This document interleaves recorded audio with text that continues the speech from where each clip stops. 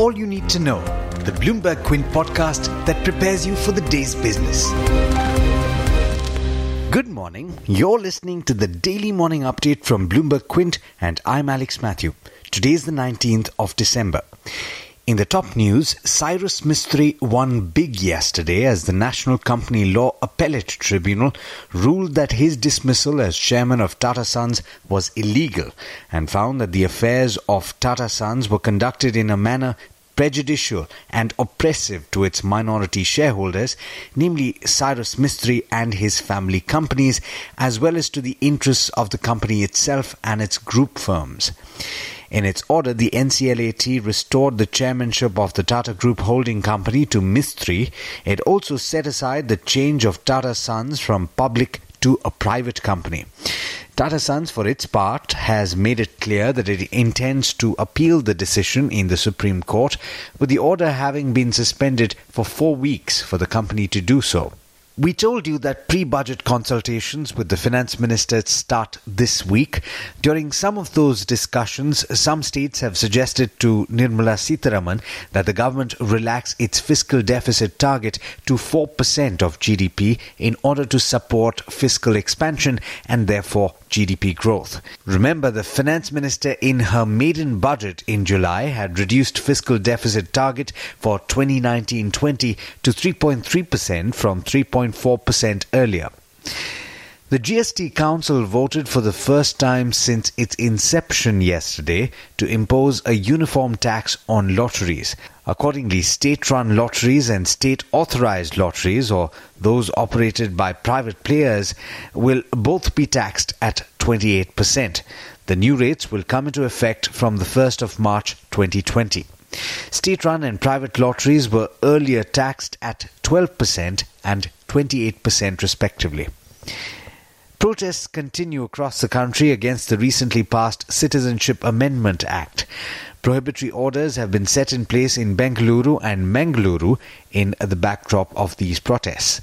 The orders in Bengaluru will be in force for 3 days starting from 6 a.m. today to the 21st of December midnight, and those in Mangaluru will remain for 2 days starting this morning.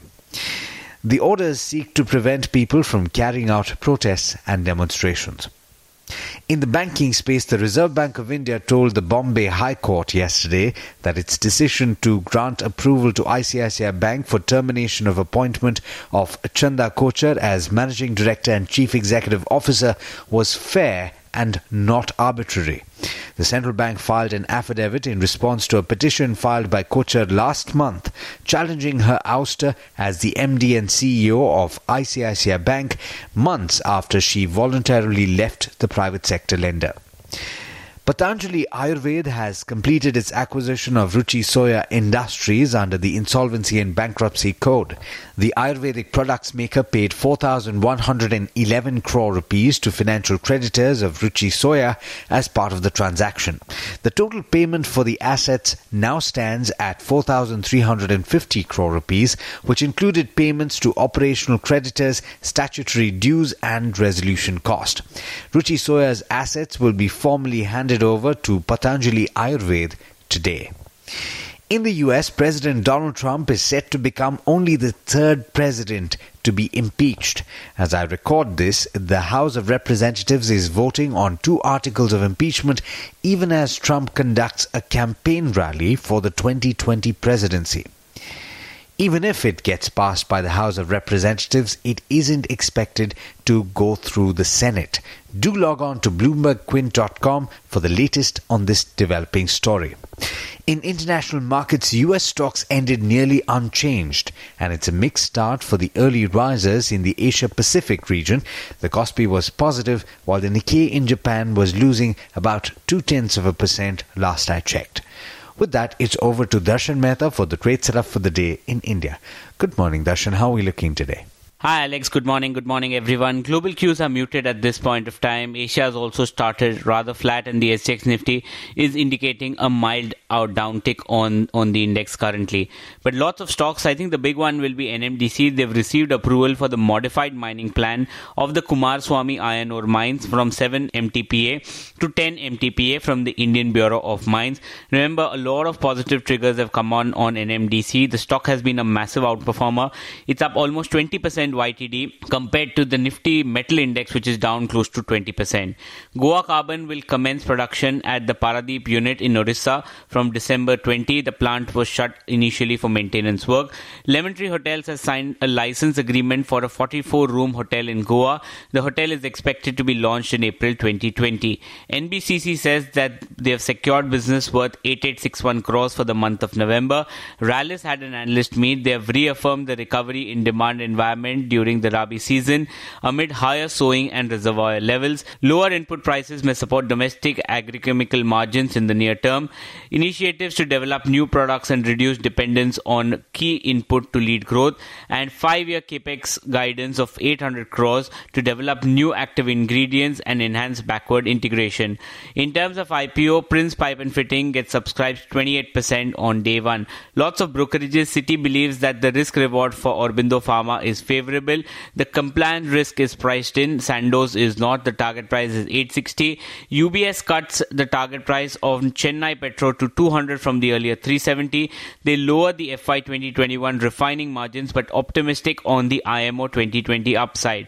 Credit Suisse ups Dr. Reddy's target to 32.35, indicating a rollover into FY 22. But Nuwaring NPV is now likely to be below acquisition cost. But overall strong. The story is strong is something that Credit Suisse believes. CLSA has cut Havells' target price to 730 from the earlier 770, and they believe that the structural changes in Lloyd to start bearing fruit only from FY21. Morgan Stanley has raised JSPL's target to 174 from 139. They believe JSPL will grow faster than the market as domestic steel spread improve, and JP Morgan has raised the target price on Maruti to 8200 from the earlier 7900. But there's much more you need to know before trade actually starts. For that, log on to our website bloombergquint.com and click on the All You Need to Know tab, and you'll be prepared for morning trade. Thanks, Darshan. And as always, thank you all for listening in. This is Alex Matthews signing off. Have a great day. I hope you enjoyed listening to All You Need to Know. Did you know that you could listen to the show on the IVM Podcast app? On the IVM Podcast app, along with this, we have a number of other shows which you think you'll enjoy. Listen to Cyrus Says with Cyrus Brocha as the host. Listen to Paisa Vaisa with Anupam Gupta. The Scene and the Unseen with Amit Verma. Or Shunya One hosted by Shiladitya Mukhopadhyay and myself. Check out the IVM Podcast app to get more talk content that you will enjoy.